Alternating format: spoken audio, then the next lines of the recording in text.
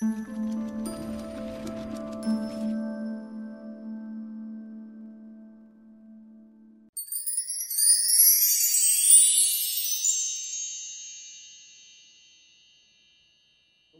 to the Thesis Theater. I'm Chris Swank, and we're here for Thesis Theater, where new graduates present their thesis research. Tonight, we're happy to be talking with recent graduate Emily Denny. Wave hi, Emily. And her thesis director, Dr. Peter Skakel, and recent graduate Lola Lindell, and you guys can wave hi. I'm Chris Swank. I'm a Signum graduate and also now a member of the Signum faculty, and I'm proud to have been Lola's thesis director. How are you all tonight? We're good. How are you? Well, Very good. You all sound good. You sound good. Before we get started, I just want to mention that as we come to you this evening, Signum University is in the middle of their annual fund drive. Your generous contributions help us to continue to offer these great events as well as accessible education for a low, low price. If you're interested in making a donation or perusing the fun gifts that you give for making a donation, or for signing up for other special campaign events like this one, just visit signumuniversity.org/fund, F-U-N-D, signumuniversity.org/fund. Tomorrow, for instance, September 29th, Dr. Corey Olson will take his annual stroll through Middle Earth. The Lotro Marathon Wigand goes to Gondor, and that begins at noon Eastern Time. And I'll be back as a guest panelist on October 11th with Kat Sass and Curtis Wayant's Mythgard Movie Club. Together with Corey Olson, we'll be discussing the 1935 movie She, based on the novel by H. Rider Haggard. That starts at 8:30. So for more information and to sign up for those events and more, go to signumuniversity.org/fund. That's the end of the advertising. Now I'd like to introduce our panelists a little bit in detail. Lola Lindell is a fiction author and active in theater, film, and writing groups in Seattle, Washington. She's been reading Harry Potter since the release of The Prisoner of Azkaban, and it's become a big part of her readerly life. The Harry Potter audiobooks read by Jim Dale even cured her of chronic insomnia. Now she gets to share her in-depth analysis with people who appreciate it. Welcome, Lola. thank you. Lola's thesis is entitled The Crux of the Horcrux, How Rereading Transfigures Potter Perceptions. And Lola and I will return in about 20 minutes, but right now, I'd like to turn things over to Emily Denny and Dr. Skakel. Emily Denny is a middle school language arts teacher in Noblesville West Middle School in Noblesville, Indiana. Did I pronounce that right? Yes. Very good. She completed her bachelor's degree in education at Indiana University East. Her love for the works of C.S. Lewis began in the 3rd grade when her teacher read The Chronicles of Narnia to her class. I think that was about the time I was read that too. Emily's thesis uses the work of American author and spiritual writer and Franciscan friar Richard Rohr as an interpretive lens for C.S. Lewis's beautiful novel, Till We Have Faces. Welcome, Emily. Thank you.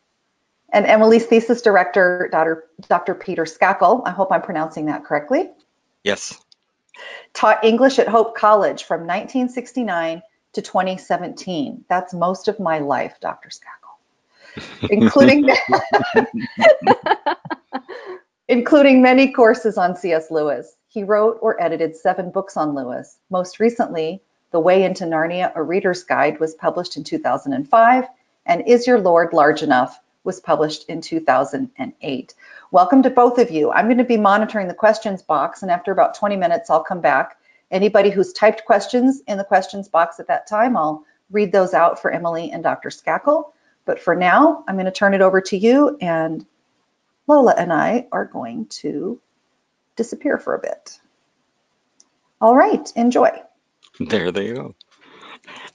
Emily, why did you choose Lewis as a subject for your thesis? Well, I have obviously loved reading Lewis's work since I was a child. As I grew up, I started reading more of his more adult fiction and also his nonfiction. And the thing that I really love about Lewis is that he's an author who makes me think and really challenges the way that I see the world. He's done that for me too. It's wonderful. Why did you choose Till We Have Faces? Well, I read it on my own several years ago, and the first time I read it, I enjoyed it, but my first thought was, this book's a little odd. And then when I took the Lewis and Tolkien class here at Signum with Professor Olson, that's really when I fell in love with it. Just going through that with my classmates and listening to the lectures just helped me to see the depth of it. But I wasn't completely happy with my understanding and with my interpretation of several aspects of the novel. So I thought it'd be fun to kind of dig into it a little bit more and hopefully come to a better understanding. Oh, great. Tell us about Richard Rohr. Who is he personally? Who is he professionally? How did you get to know about Richard Rohr? He is a Franciscan priest. He lives and works in Albuquerque, New Mexico. He is the founding director of the Center for Action and Contemplation. And I was first introduced to him from my friend Patrick, who also happens to be my pastor. He posted a link to a video on Facebook. No, it was a link to a podcast on Facebook that was interviewing Richard Rohr. And in that interview, he was talking about the three boxes, and it was something I was interested in and had the opportunity to talk to Patrick with. Okay.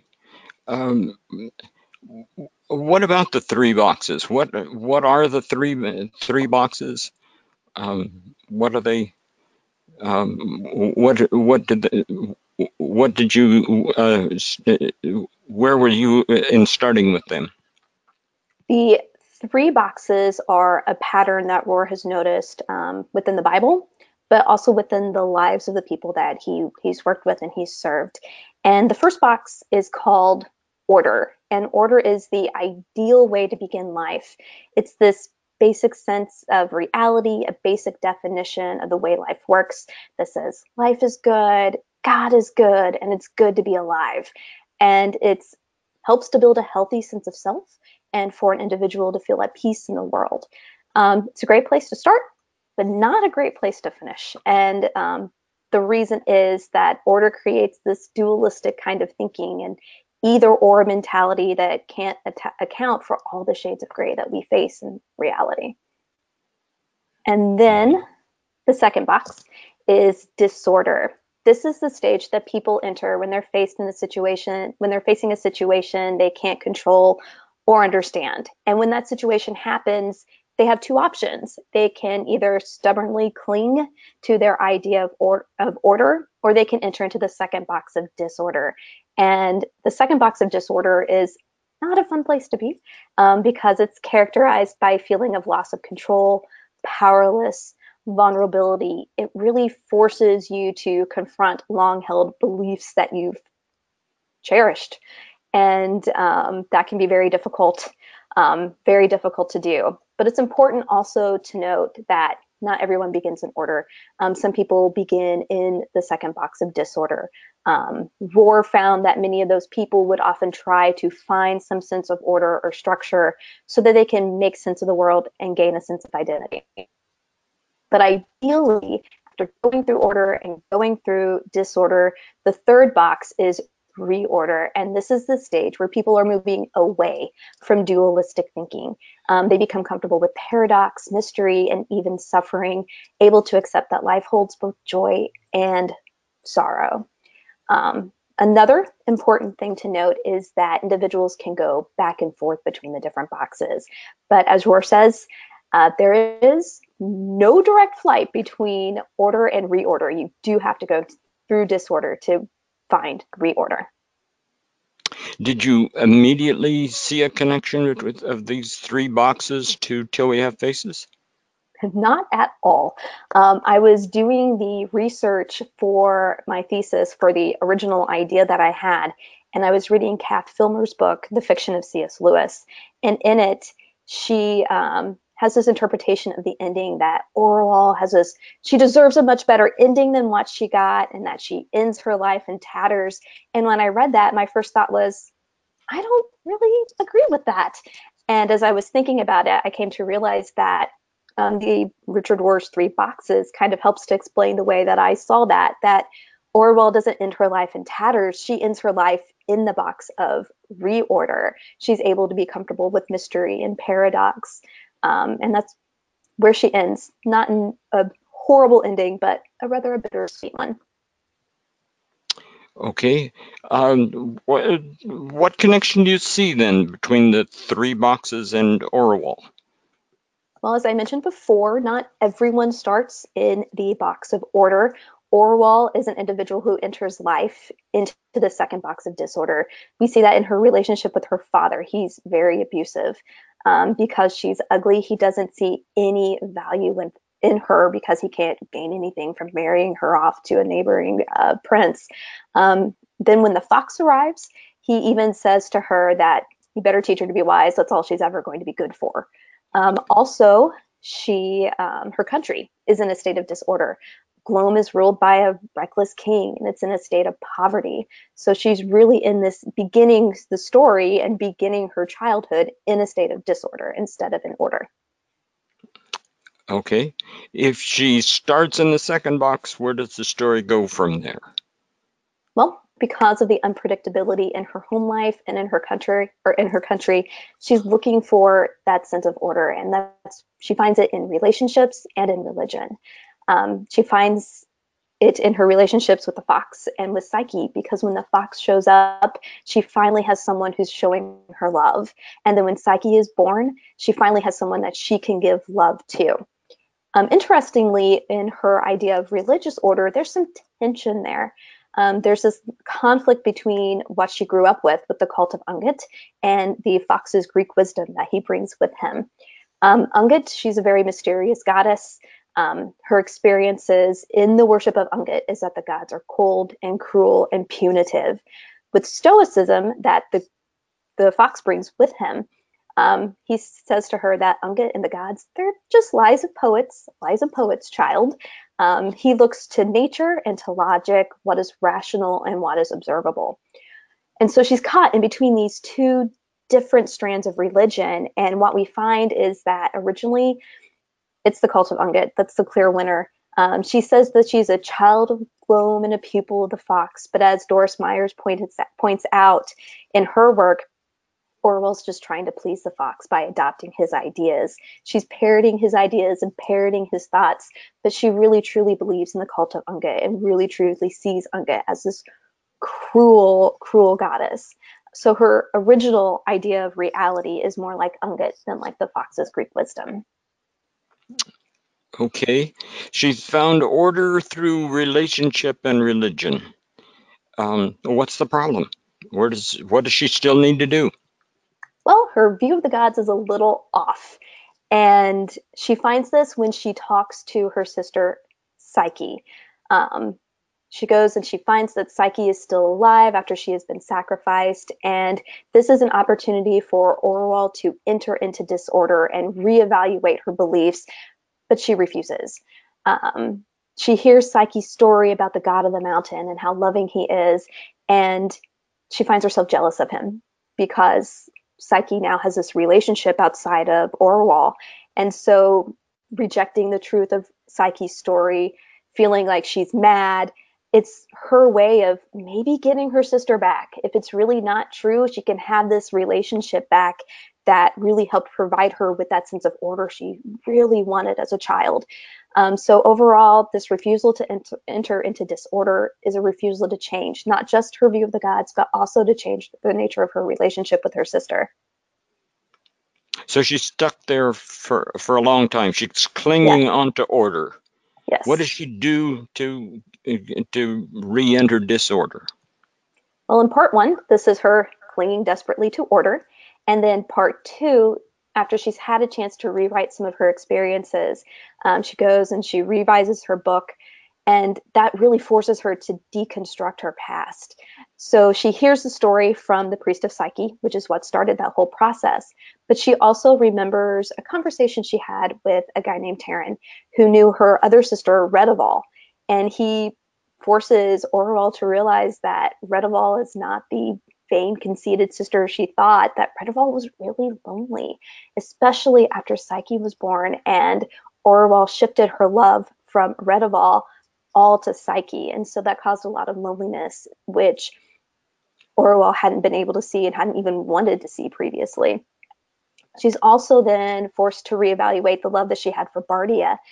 She visits Bardia's wife, Ansit, after he dies. And in that conversation, she's able to see that the love that she thought she had for Bardia really had turned to hatred, and that she was finally able to recognize that Bardia was caught between his love and loyalty for his queen and his love and loyalty to his wife. And then finally, she has to deconstruct her own identity.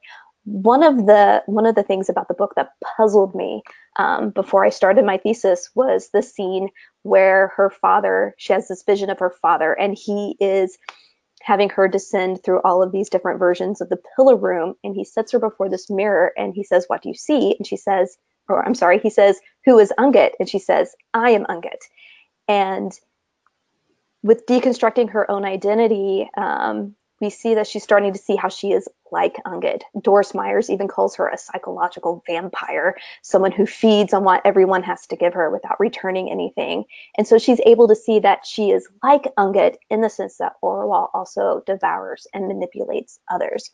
And all of these events are the things that finally help her enter into that third box of reorder. So we see that she's writing part 2 in her experiences of going through disorder and deconstructing her identity and having all of these visions. It helps her to gain a new view of the gods.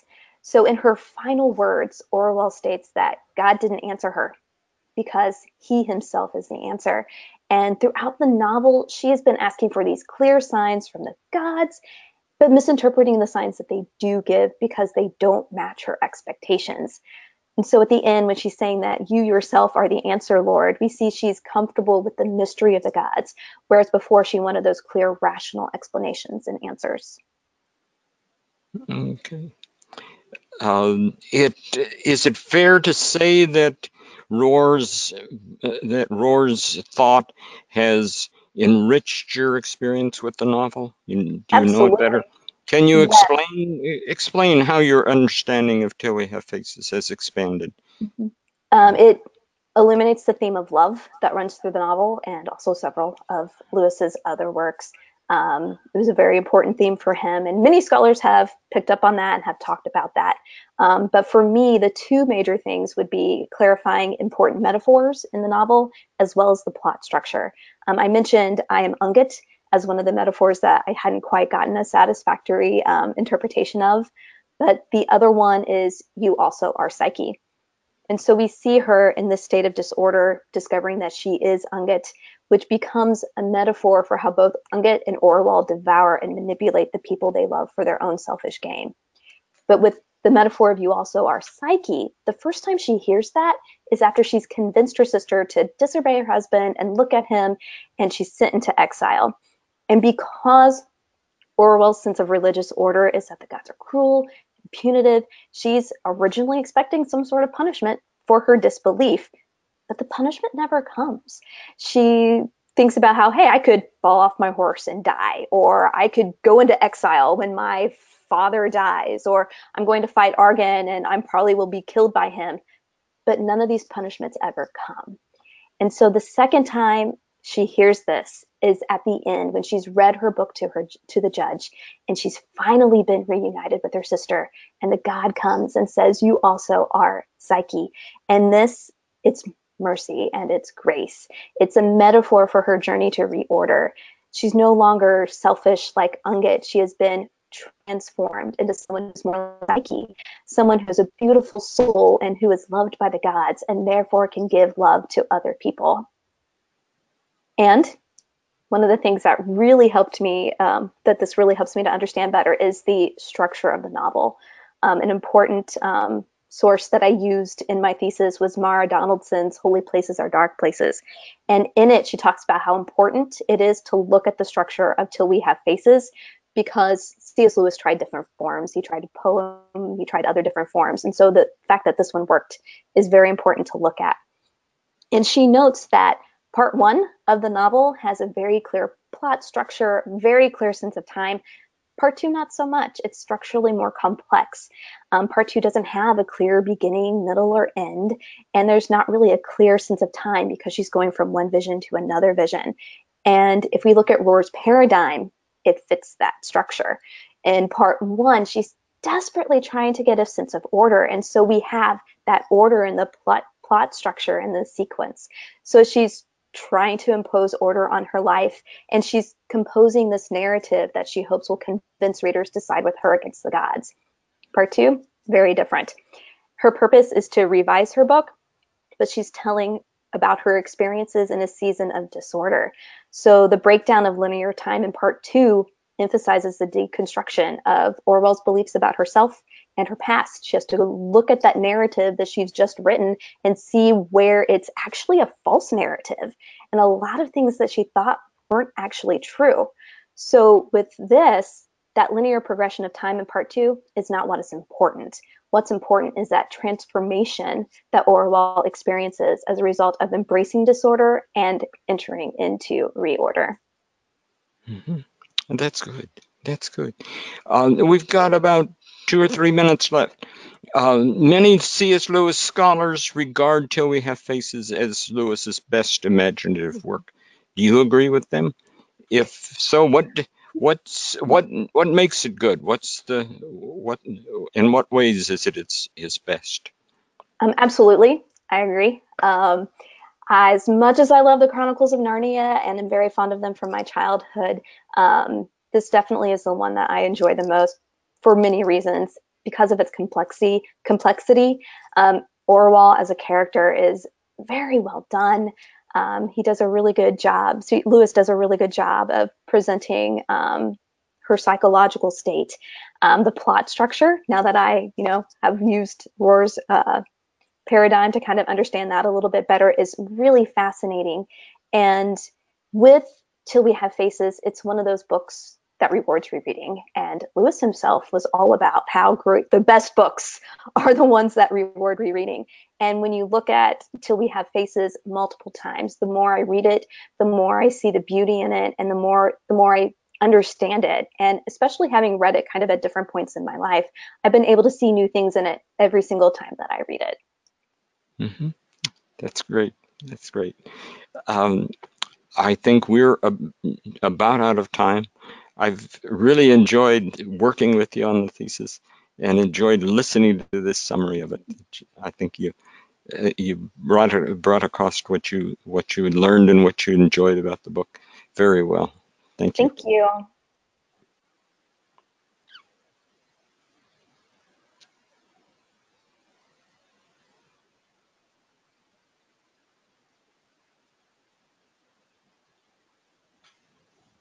Chris, I can't hear you. I can't either. How's that? There you are. I can hear you Sure. loud and clear. Okay. All the lip readers could hear me, so that was good. Thank you. I've got about 3 questions from the audience for you. That was really wonderful. From Sharon, would you identify Orwell's education and rise to power contributes to order, or is it a mechanism to shift her into disorder? I hadn't thought of that. That's a really good question. Really good question. Her education, it's like the fox is trying to get her to think about like Stoicism and kind of to think about the gods in a new way. But she doesn't really do that. She still clings to her ideas of the cult of Ungit, even though she's parroting what the fox says. It's probably not the best way I could have phrased that, because now I'm going to have that song in my head. But yeah, I hadn't really thought of that before. That's interesting. Think on. Yeah, definitely. Okay, from Alexis, Orwell's fear of Ungit, is that her fear of herself in her relationship with others? And does this work into the 3 boxes of understanding? Mm-hmm. Yes, because the whole metaphor, I also am Ungit. A lot of times, something that I didn't bring up that I mentioned briefly in my thesis is Rohr talks about the idea of having a shadow.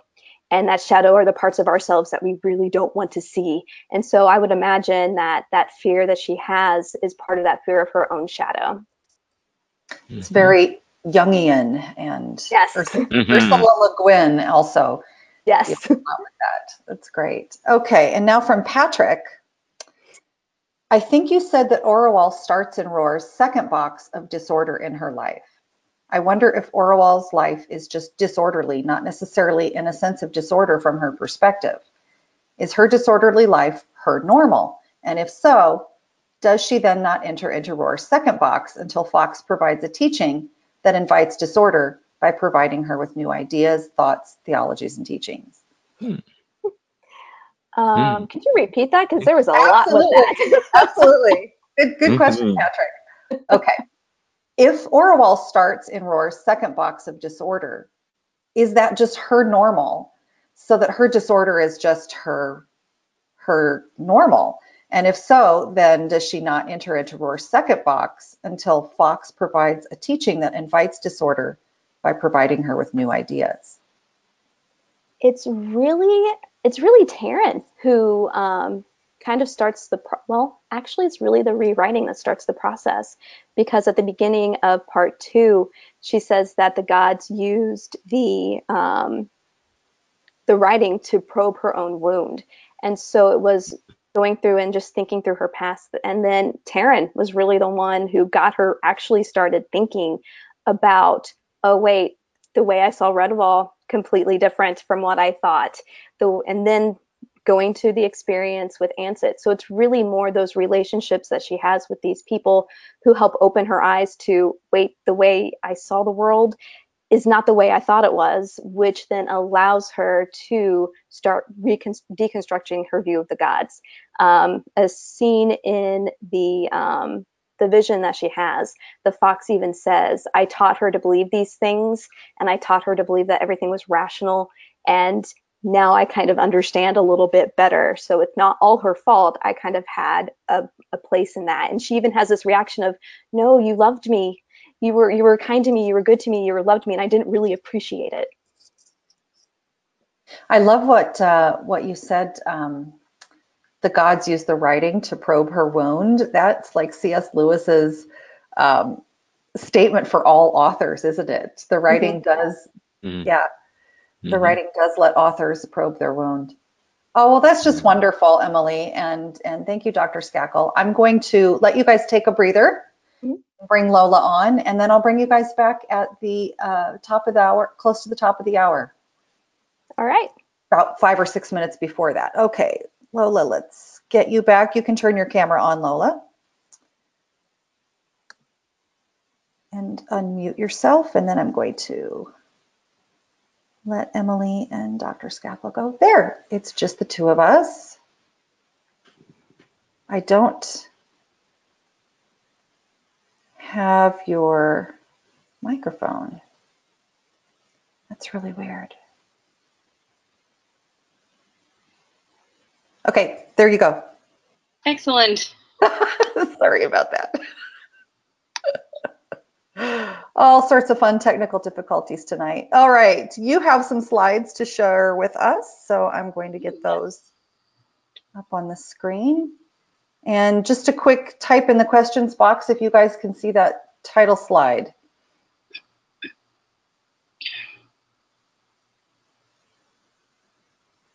Yes, fantastic. Thank you so much. All right, so Lola, your thesis was about Harry Potter, which is a subject close to my heart. I guess that's why I got to be your thesis director. Can you give me just a little mini overview of what your thesis was about? Yeah, of course. My thesis is regarding the theory of rereading and how it influences the effects and meanings within J.K. Rowling's Harry Potter series, specifically how certain maligned characters, such as the Dursleys, the Malfoys, and Kreacher, are viewed by readers. I focus on long-term effects of Horcruxes and the theory of rereading, and in how the analysis of what happens to readers on their second or 30th reading or rereading of texts. And that's particularly important in Harry Potter because we know the readers read it over and over and over again. I know I have. Right, must be getting something out of it that's worth going back all those times. Yeah. All right, so how did you come up with your idea? Well, my very first class at Signum was Taking Harry Seriously, the Artistry and Meanings of Harry Potter saga with Professor Amy Sturgis. And I loved the class, but I was the only person in my preceptor course, including the preceptor, who didn't hate on the Dursleys. and I wanted to probe why that was. What was I reading into the Dursleys that the others weren't seeing? And if Harry wasn't a Horcrux, what would the Dursleys have been like? So that's where the idea started. And then a few months later, I saw on Tumblr and Reddit and various meme sites that this idea was coming up with the fans as well. But Horcruxes, they just ruin everything, don't they? Right. They ruin friendships, minds, bodies, lives, souls, and perfectly good jewelry. Horcrux exposure can have harmful effects that grow steadily worse over time. That is, if the Horcrux doesn't kill you first. It can begin to influence your thoughts and degrade your willpower after only a few weeks. Oh, suck it up, Ronald. It will consume your mind and ravage your body over the course of a school year. Weasley children are highly susceptible to Horcrux possession, it would seem. That they are. Now imagine what kind of horrible, twisted, heartless monster a person would become after being exposed to a Horcrux for, let's say, 10 years. They'd probably turn out to be pretty horrible people, which is absolutely true. And because of all of these memes and things that I was seeing, I wanted to find critiques on this. I sought them out and looked for analyses about rereading and Harry Potter, and there was a distinct lack. And it made me feel like, why aren't these characters important to examine in the world of Harry Potter? And that kind of clinched my idea for me 6 years ago. And now here I am presenting on my current topic. Yeah, that was quite a journey. And I know that we started looking for scholarly materials, and that was kind of hard because, like you said, you found these memes online, but as far as people taking a scholarly look at the effect of Horcruxes and so forth, here are some of the things that you read. Yep. There were many, many, many, many, many sources that I looked at, and these are the ones with the pretty covers, or covers at all. And Chris and I scoured every Harry Potter critique for the mention of rereading and anything that mentioned the Dursleys or the Malfoys or Creature in a positive light at all. And some of them I really enjoyed, and some of them I really didn't. But they all served to help get me here from where I started. Because as I was going through this process, it was really difficult to maintain, a sense of security about my idea because it wasn't out there. Was it a good idea? Was it worth exploring? And the doubt and insecurities, Chris helped me get over that because, of course my idea is worth exploring. Of course it's worth looking at. But the doubt and insecurities are something that is part of Signum, unfortunately, because we're all isolated from each other. And so we don't get to see each other and share our ideas and support each other in that kind of way.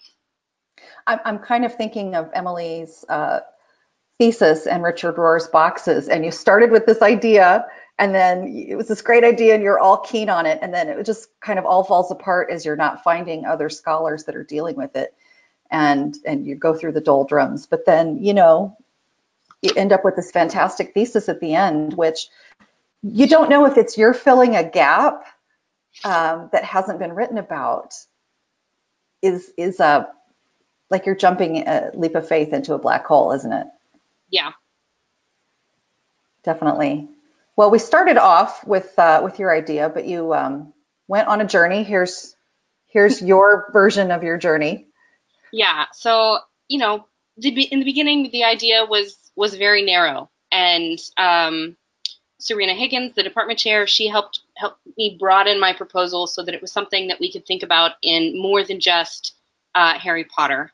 How is this applicable to other stories in what we're looking at? And so at the beginning, I wanted to go big, and then as I was researching and drafting, it got to be too big, much too big. And so Chris helped me find a funnel and narrow my topic down. And, with each rewriting, with each drafting, with each conversation, it got a little more narrow and a little more manageable. But as I was nearing the end, it felt like I was never going to finish. Felt like I had chosen my topic poorly, and that it was just something that was never going to see the light of day. But as I was writing my final draft, everything just kind of fell into place. And my final thesis actually ended up being the initial idea, only it was more complex and more informed based on all of the reading and the research that we had done together. You have a new theory now of the 4 fish bowls. You can put your stamp on that one, yeah. But that really was pictorially exactly the process that you did go through, and that a lot of people go through. You have this idea, and you try to pursue it, and there are struggles, but usually people end up with a beautiful thesis at the end, and you certainly did. All right, so tell me about this slide. So rereading and how it serves to discern how J.K. Rowling uses the Horcruxes is the main part of my thesis. And you can click for the animation.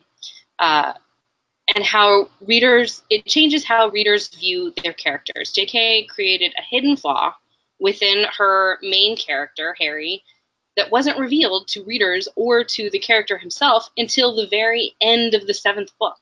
And it fundamentally changes the way that rereaders perceive Harry Potter and his actions and his interactions and other characters and how they interact with him. Rereading illuminates more than just the Horcruxes. The Dursleys are seen as awful people because that's the way they're portrayed, but they spend 10 full years with a Horcrux.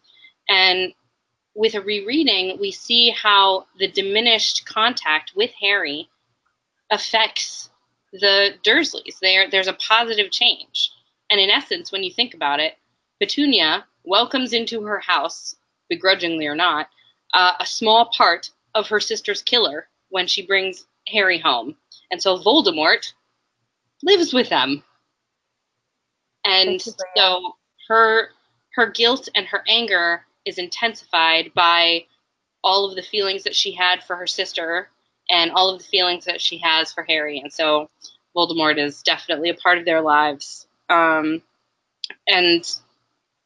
again, how would their lives have been different if Harry hadn't been a Horcrux? Right. So when we get to the 7th book, and you've got Ron and Hermione and Harry living out in the Forest of Dean and all over, and the Horcrux that they're trying to destroy is really affecting particularly Ron, but also the other 2 as well. That's when you go back and look at the Dursleys, right? And you go, wow, a few months in the woods with the Horcrux makes Ron this crazy. What was 10 years like for the Dursleys? Yeah. Yeah, that's pretty brilliant. And you don't get that, right, until the end of the series. Yeah. All right, so who did we look at specifically? Well, the 3 groups that were most affected were, 1, the Dursleys, who live with Harry, the Horcrux. They're the most hated muggles of all, Potterdom. And they may not have loved Harry, but if he was not a Horcrux, they probably would have given him more than a tissue for Christmas. They probably wouldn't have locked him up in his room with no food. And they definitely wouldn't have put bars on his windows and a cat flap at his door, because that's very out of character, because they're very keeping up with the Joneses. And yet here they are putting bars on the outside of their house that none of the other neighbors have and are very noticeable. It's not in character what they're doing with Harry. And so how far out of their regular norm are they, living with a Horcrux for 10 years? But as they spend more and more time away from Harry, we see that they have an emotional turn or a cognitive shift, as it were. Each of them have moments where their views of Harry change for the better. And group 2 are the Malfoys, who live with Tom Riddle's diary for 11 or more years. We're not exactly sure how long they live with it. Talk about a rock and a hard place. They initially choose to follow Voldemort because of his views on blood status. And, once he's gone and once Lucius sends the Horcrux to Ginny's Cauldron, you can see a change in them anytime they're mentioned. They now they live for each other. They live for their love for each other. And when the Dark Lord returns, they can no longer stomach his brand of evil. And, they each have moments where you can see that they're not on board with what's happening. Draco is crying in the bathroom with Moaning Myrtle because he doesn't want to kill Dumbledore. Lucius and Narcissa, they all end up leaving before the final battle because they can't risk losing each other when it might happen, because Voldemort would kill them anyway, because he sees them as being disrespectful. And the third group is Kreacher, who lives with Slytherin's Locket for probably 15 years or so. And I would be crazy and spiteful too if I lived with, an object of my failure for 15 years, only getting negative reinforcement. That would make me pretty crazy and miserable. But when Harry promises to finish that work, to kill the Horcrux, and he gives Kreacher the gift of the fake locket, which belonged to his master, the only one he liked, Regulus, there's an immediate change in Kreacher. He goes overnight from being this dirty, cantankerous house elf to a clean, happy, and obedient servant. And, he even treats Hermione with, grudging respect. So... Right, and she's not a pureblood. They each go through their own shift, and we can see the changes that affect them once their Horcrux is gone from their lives. And out of all the characters who have long-term exposure, the most dramatic change occurs between Harry and Dudley. I mean, Dudley has tormented Harry his entire life. He's chased him, he's beat him up, he's teased him, he's eaten his food. Harry's forced to wear his hand-me-downs, which are always much too large. But after the better part of 4 years of space from Harry, and after being attacked by Dementors and saved by Harry, the lessening impact of the Horcrux starts to change him. And so... he goes from being threatened by Harry in this picture to the handshake that changed it all, which is from the deleted scenes of the Deathly Hallows Part 1. It's a moment that's not really seen that much because it was deleted, because it was deemed unimportant by the filmmakers. But this is the moment where Dudley tells Harry that he's not a waste of space, which is Dudley speak for, "I love you. Thank you for saving my life." Yeah, that's the closest he's going to get to ever saying that. Exactly. And I think that, I know that Rowling went on in the Cursed Child to say that Harry and Dudley, although never friends, stayed in touch the rest of their lives. Yeah. And spent some holidays together. Yeah, they did. And Dudley even sent Harry the cloth that he was wrapped in as a baby. That was the only thing that he had left from his mother in the Cursed Child. So, this is the reason that I chose this topic, because even to redeem a small part, these overly maligned characters from Harry Potter, it makes me feel as if everyone can relate, because we all know people like this in our lives. And, to think that these characters are redeemable even in a small way, makes me feel a little bit better that everyone can be redeemable, especially in light of current events. Yeah, it certainly is applicable to the real world. Um, can the changes in any of these characters be attributable to other things? I mean, is his change just because somebody's finally done something nice for him and he's never been treated that way before? I mean, can we find other rationale for why these characters change, or is it pretty convincing argument that it's the Horcrux being removed? Well, I mean, there are times when Hermione is always nice to Kreacher, and yet he treats her like garbage because she's a mudblood and he's been trained to treat them like garbage. And so there is evidence within the books that these changes are attributable to the lack of Horcrux in their life after such long exposure.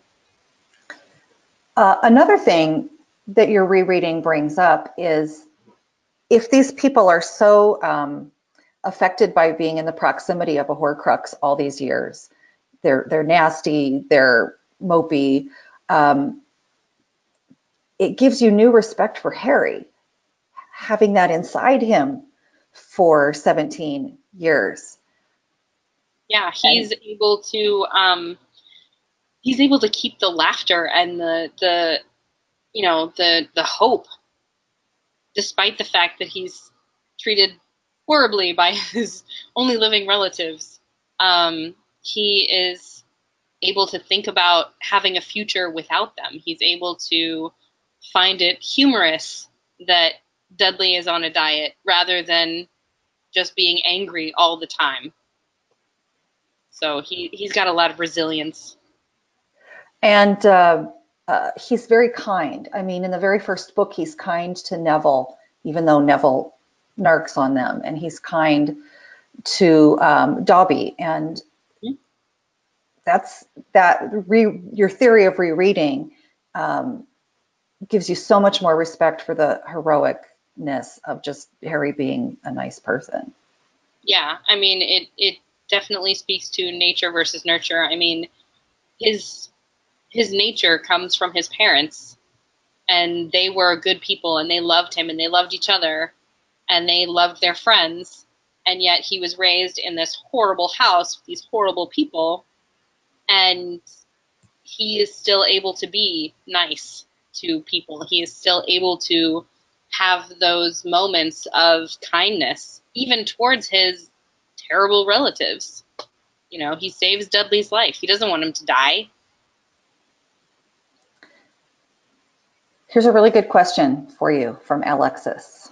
Okay. Why do you think Hermione and Ron weren't affected more being around Harry so much during school? They argue, but all friends do. Ron, though, seems to have jealousy issues a lot more. Hermione gets mad at the boys, but she's always there when Harry needs her, even when she's angry. Can you offer a point of view on this? Absolutely. I talk about this in my paper. So I think that Harry does affect people, but it's based on how he is feeling. And when he's at Hogwarts, he's infinitely happier than he ever was when he was at the Dursleys. And so his attitude is always more positive, for the most part, for the first 4 years at least. And then, so his impact on Hermione, who is very logical and is not driven by her emotions, is not going to be affected as much by his mood swings, because he only tends to affect people, being the only human living Horcrux, differently than the other Horcruxes do. He affects them through his own emotions. So if he is happy, then his Horcrux is the effect is lessened. If he is unhappy, then the effect is pushed out towards others around him. So Ron is absolutely, he gets the butt of or the brunt of every argument that they have. Every argument that they have is about Ron's jealousy. It's about Ron's anger. It's about, how Ron is feeling. And when Ron attacks Harry, Harry attacks back. And so you can see how when they argue, it's all about how they're feeling towards each other or how they're feeling inside. And so Ron is definitely the most affected by Harry, but, you know, they're best friends. And so for the most part, they have a good time together and they're able to forgive each other. And that's the biggest part of it, is it pulls back from the Horcrux when they're able to forgive each other. As you were talking, I was also thinking of his roommates who he spends a lot of time with. I mean, at least 8 hours a night with Dean and Seamus. And they certainly have their problems with Harry throughout the series. Neville seems to be someone who also is not affected really by the Right. Horcrux. And I think that Neville in particular is different because he, like Harry, has had a lot of tragedy in his life. And so he's learned how to deal with his emotions internally. And so he is able to process his negative emotions and turn them into either a decisive action or, unfortunately, self-flagellation. He's really hard on himself. Flagellation. Self-flagellation is something else. I have a comment from Sharon, a question from Sharon. I have to admit that I'm feeling super conflicted thinking that Harry's Horcrux status influenced those around him with the same malevolence as the other Horcruxes. It makes logical sense, but it's a little disturbing. How have others reacted to your thesis? So far, it's all been positive. I haven't had anyone particularly who disagreed with me, but we'll see. Right. Right. Yeah, I mean, this is your big unveiling. Exactly. Yes. So anybody that wants to type in their questions or comments, now is a good time for that as well. I've got your finished slide, but I put in an extra slide in your show. I know. So you happen to also be a fiction author. And just yesterday, your second short story was published. So congratulations. Thank you. Can you Yes. tell us a little bit about your side as a fiction author and maybe how your research kind of helped you with that as well? Absolutely. So I've written 2 short stories that have appeared in these anthologies, and I think that the reason that I started school at Signum was because I wanted to be able to better figure out how to write for myself. I wanted to be a novelist, and this is, my beginning is finishing my master's degree and going after what I want. And so now I have these 2 published short stories. One of them is a fantasy, and the other one is a horror story. So Very nice. And these are available through Amazon and all good retailers of books. All right, I have a couple more questions and then we'll bring Emily and Dr. Skakel back. Okay. From Alexis, she says, so Harry's natural goodness balances out the evil of the Horcrux. Harry is the only known living Horcrux other than Nagini. But once Voldemort begins his return, it affects Harry much more. Is it the strength of the will that can rival a Horcrux? I think for Harry, absolutely. I think that Harry and his determination to defeat the Dark Lord, even from the beginning, even from his first year, when he finds out that when he touches Quirrell, he can, hurt the Dark Lord. That's the moment when he fights. He begins to fight, and he never stops fighting really from the beginning all the way through the end. And so his will and his determination make a huge difference in the impact that his Horcrux has on others, as well as when Voldemort is close to him, how that affects him as well. He uses it rather as a strength than as a weakness. Very good. And here's a related question from Kateri. I hope I'm pronouncing your name correctly. So in the Order of the Phoenix, when Harry is cranky and moody, is that the Horcrux taking over in a bigger way or just teenage hormones? I think it's a combination of both. I think that because of his hormones and also because of the tragedy that he has just witnessed, that he is witnessing, and because the entire school turns against him. You know, if your entire school started to turn against you, you'd be angsty too. But because of his Horcrux and because of his bad mood, it affects people more deeply, and you see it especially in Seamus that year, and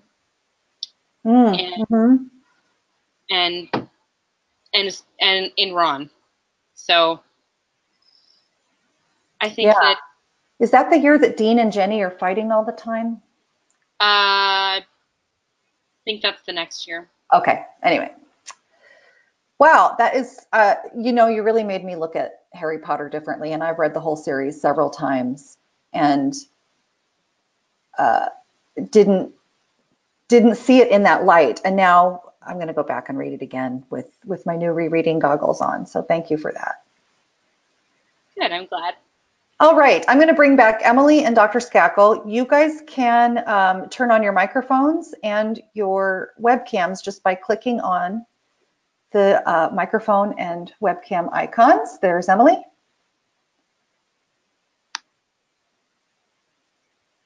We'll see if we can get Dr. Skakel to just find the green circles on the GoToWebinar panel and see if you can click on the microphone and the webcam.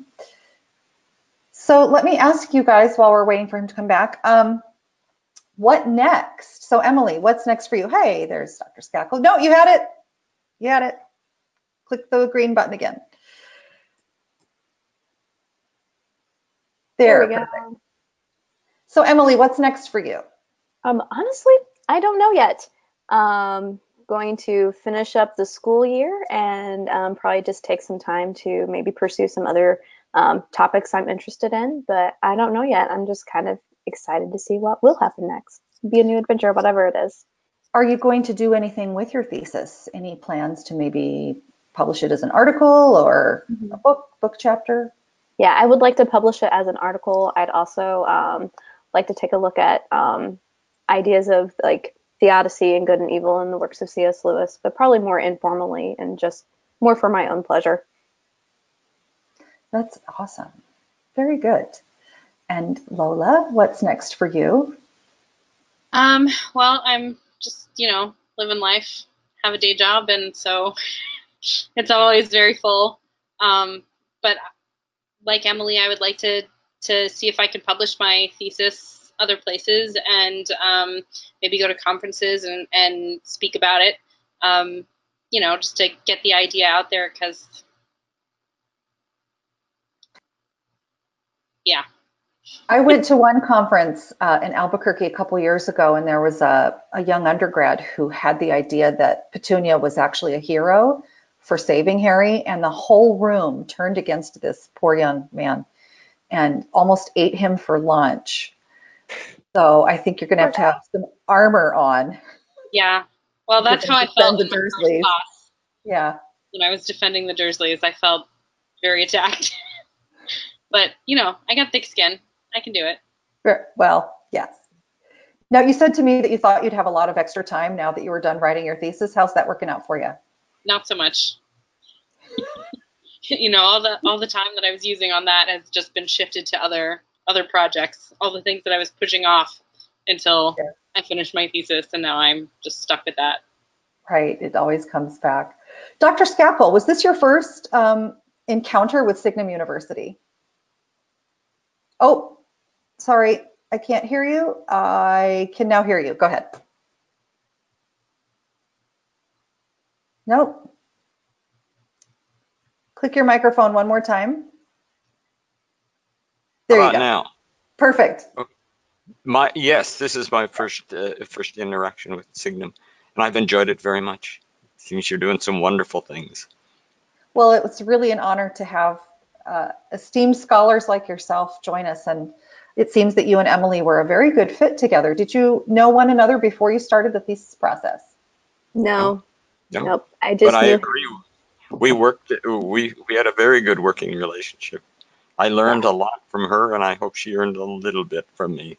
Oh, Yeah, I did. I actually learned about Dr. Skakel from his book Reason and Imagination and the works of C.S. Lewis. I used it as a source for a paper in my Lewis and Tolkien course.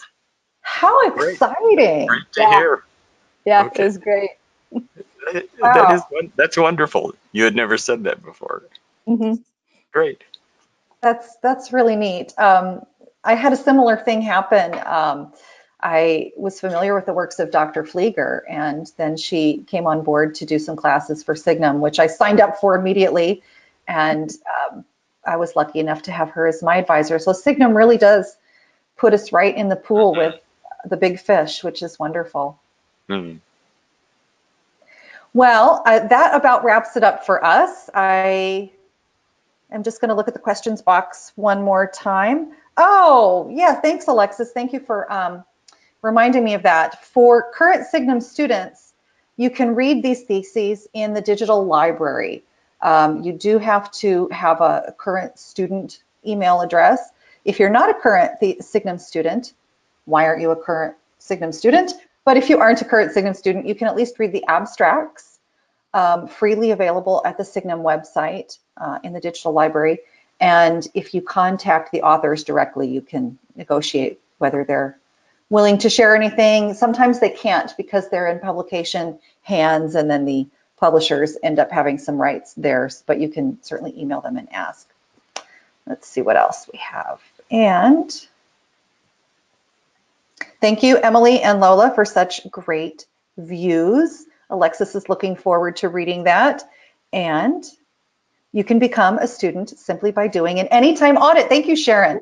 So if you do an anytime audit, which means you don't have to write the papers, you don't have to take any oral exams, you don't have to go to preceptor sessions, but you get to watch all of the wonderful lectures and read all of the exciting readings, you can have access to the theses in the Signum Digital Library. Wonderful.